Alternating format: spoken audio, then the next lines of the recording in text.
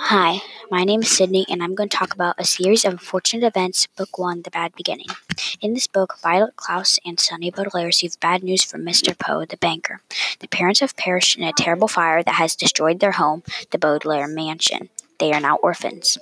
They go to live with an evil and horrible man named Count Olaf, who does everything in his power to get his hands on the Baudelaire fortune. I recommend this book for ages 9 and up and people who like mysteries.